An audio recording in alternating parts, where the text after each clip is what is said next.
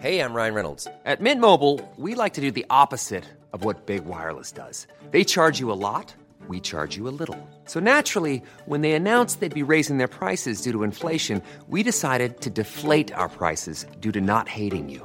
That's right. We're cutting the price of Mint Unlimited from $30 a month to just $15 a month. Give it a try at mintmobile.com/switch. $45 up front for 3 months plus taxes and fees. Promo rate for new customers for limited time. Unlimited more than 40 gigabytes per month. Slows full terms at mintmobile.com.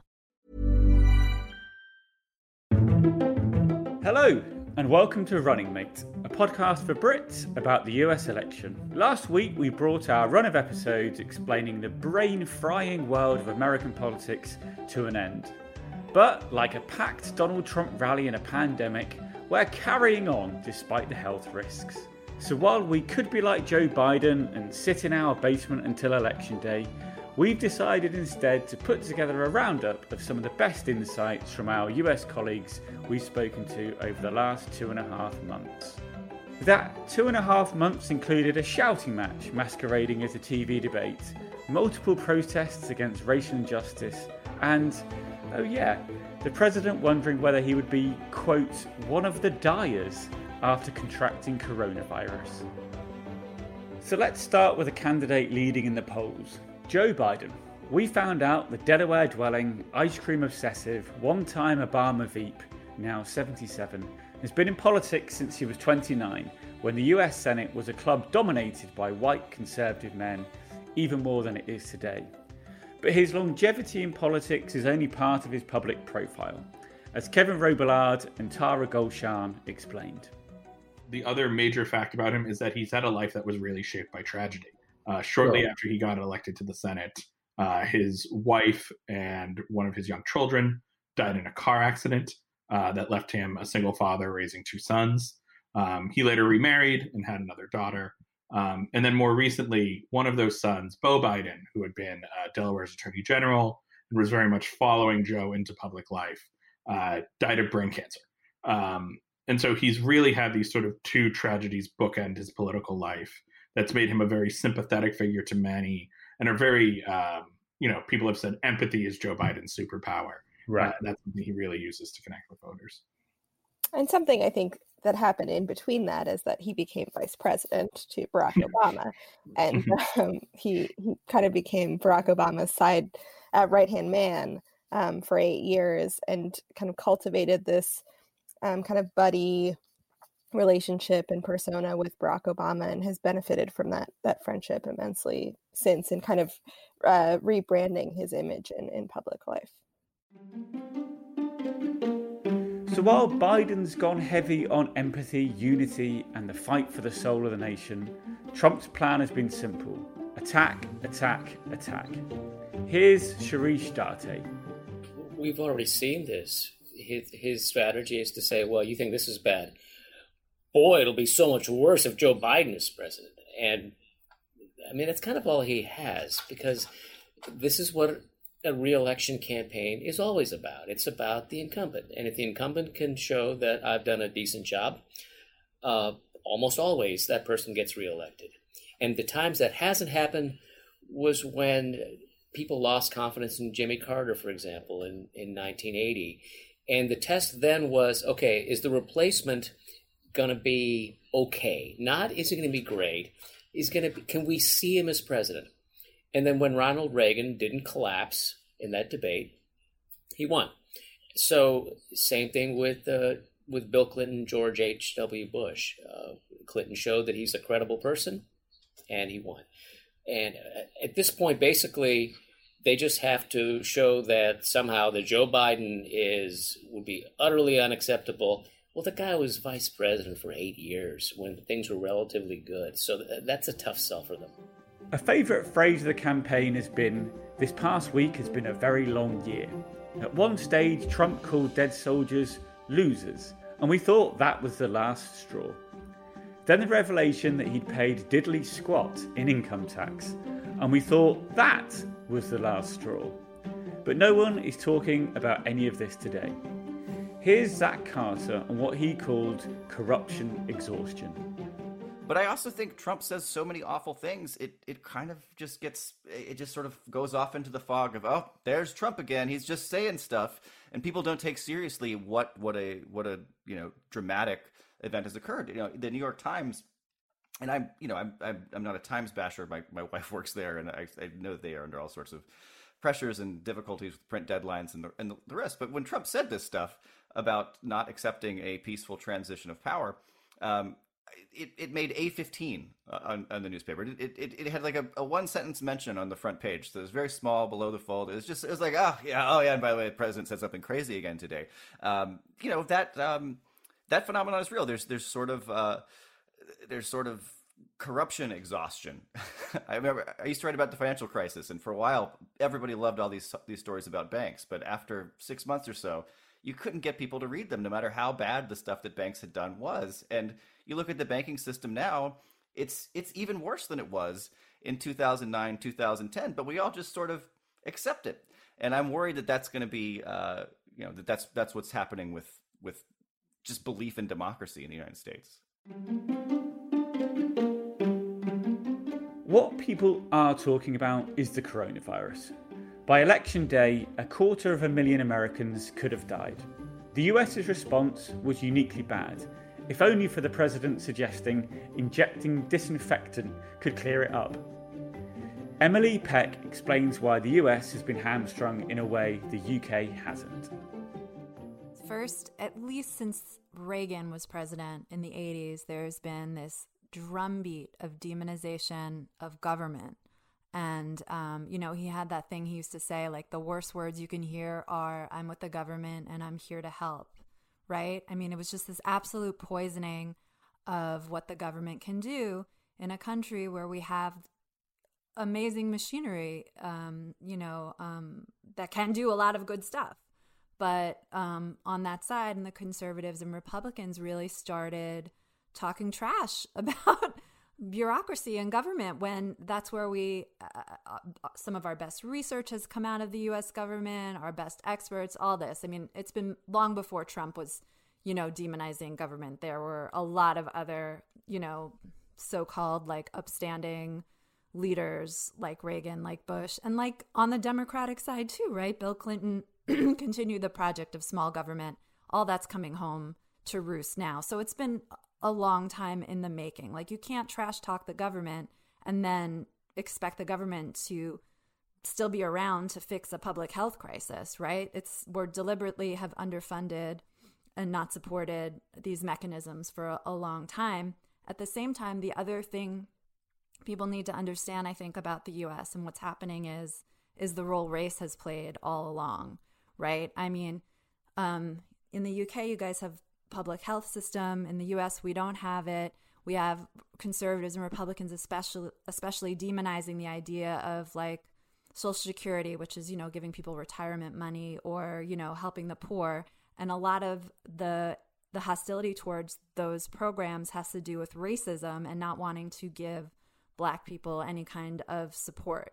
And I think now there's like a panic almost setting in amongst conservatives who are primarily white about what's happening demographically in the United States. And I think that has kind of like heightened and fast-tracked a lot of these tendencies to away from sort of like an we're all in it together kind of mentality here, because there is this strand of like all the whites are in it together and screw all the Black people. I really believe that. And there's a wonderful book I just read called Caste by Isabel Wilkerson that makes the case far more eloquently than I could.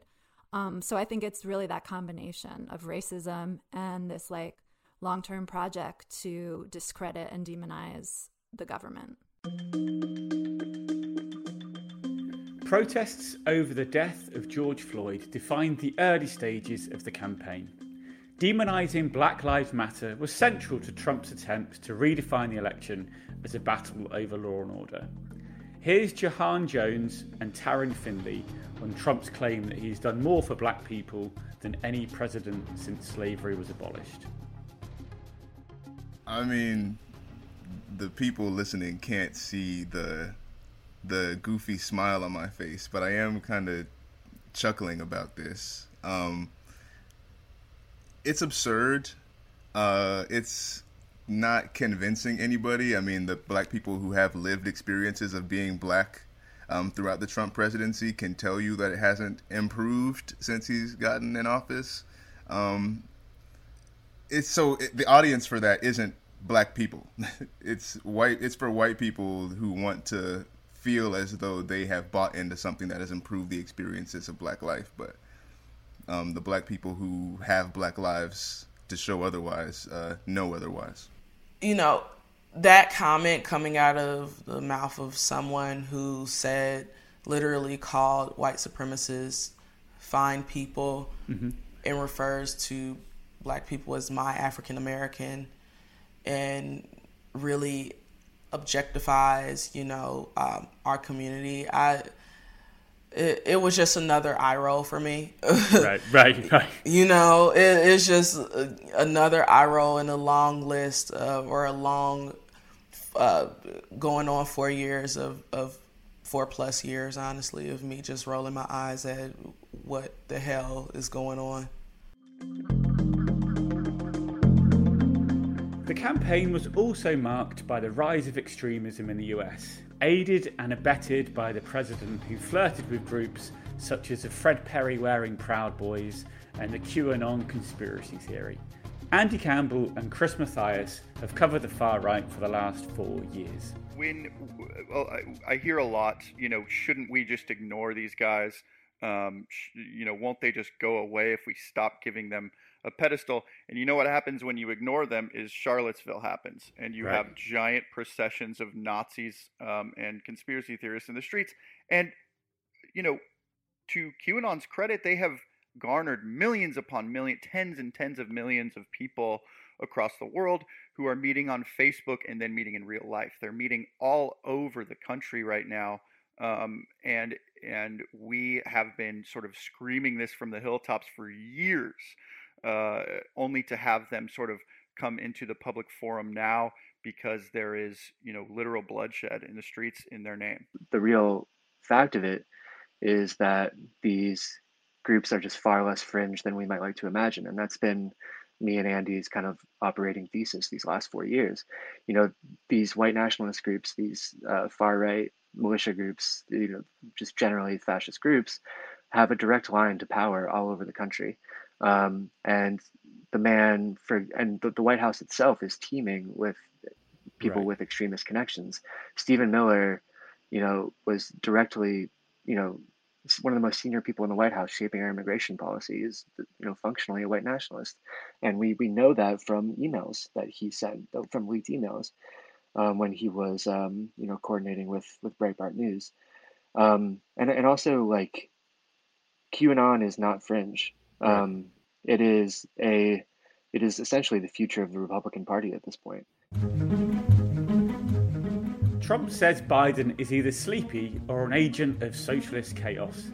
Make your mind up, Don. But that's nothing compared to what he called Hillary Clinton 4 years ago.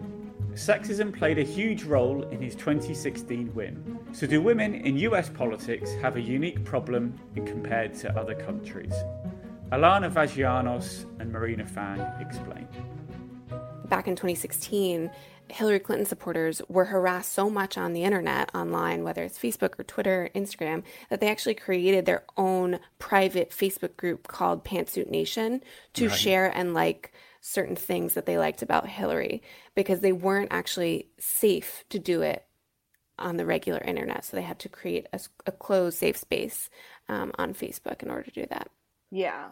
Online culture, for sure, has exposed so much of the sexism that we're talking about. I mean, Donald Trump is the perfect example of, we see men enable people's behavior. We see men, look the other way. And I think that really extends to the highest levels in politics, when men don't necessarily see combating sexual misconduct as a big issue worthy of trying to push legislation forward on.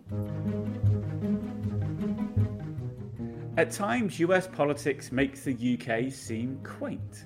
Two British journalists based in the US, Cordelia Lynch at Sky News and Vice News' Tess Owen, explain it's at its most jarring when you turn on the tube. Sorry, television. I think it's insane how long the election here goes on for. Like, I think in the UK, it's about 5 weeks compared to what seems like absolutely forever here. And especially at times when the country is already so polarized, it just really lets this very toxic moment just drag out for like a year and a half. And then I think as well, the way that the election's treated on like cable news, like the intense partisanship, and you can really see why people especially now, get trapped into their own echo chamber, because if you go between, for example, like MSNBC and Fox, it is like just looking at a completely different country through two different lenses. It's absolutely surreal to me. Cordelia, you must notice that, particularly being a broadcaster, the difference between how you broadcast as a British journalist in the US compared to your contemporaries, I guess, in the US. Yeah, I mean, I totally agree with Tess, and I actually find it really frustrating. You see these it's almost like a sort of post-game panel where you've got kind of 10 commentators all confirming each other's position, and that position has been laid out by the channel early on in the campaign. It's either feverish enthusiasm for a candidate or absolute sort of incredulity at them, and very rarely do you actually hear from voters. And I'm kind of stunned that 4 years later, when one imagines newsrooms hopefully scratched their heads and spoke to each other about why they failed to identify the rise and appeal of Donald Trump. And you'd think one of the keys to sort of rectifying the problem was going out and chatting to people in those swing states and understanding what it was or what it is about Donald Trump. And yet I still don't see that much. I mean, we were out, we've been kind of out and about throughout this year, throughout COVID, in the hospitals. I think I've traveled to about 10 states, and we've done quite a lot around kind of voting. And it's tricky this year because I think there are a lot of complexities to the debate. They're not ideal candidates for lots of people. And we're rarely seeing American crews or broadcasters. And it's kind of worrying because it feels like a real disservice to the country.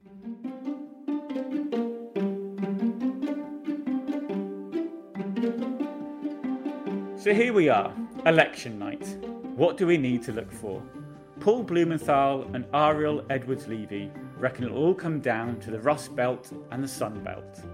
I think, we said Michigan, Wisconsin, Pennsylvania, the states that delivered the White House to Trump last time that he won by an extremely, extremely thin margin, tens of thousands of votes we're talking about, very, very small in those states. But, when you're watching on election night, the first things to watch for are the states that are going to be able to report, the total vote as early as possible.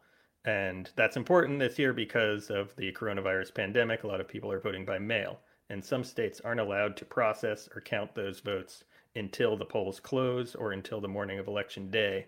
And so you'll look at states like Florida or North Carolina or Ohio, and they can process and count these votes ahead of time. And so they might be able to report, a whole tranche of early votes very early in the night. And so, I think if we see Joe Biden winning, Florida being called, or North Carolina or Ohio especially, I think it becomes safe to assume that he is winning the election. There's been some reporting that the Trump campaign their thinking is that Trump, as a sort of baseline, needs to win Florida, Georgia, Iowa, Ohio. So those are states where if it's going overwhelmingly Biden, once we have enough votes from all the different streams to have a sense of where that's going, that's probably a pretty good sign for the Biden campaign. If those are close, then you start looking at other states, Arizona, North Carolina, Pennsylvania, those Rust Belt states again, that in addition that Trump won narrowly the last time. But I think he needs to start with winning those couple of big states. And if that doesn't look in reach for him, that tells us something. If it's close, that tells us it could be a longer night.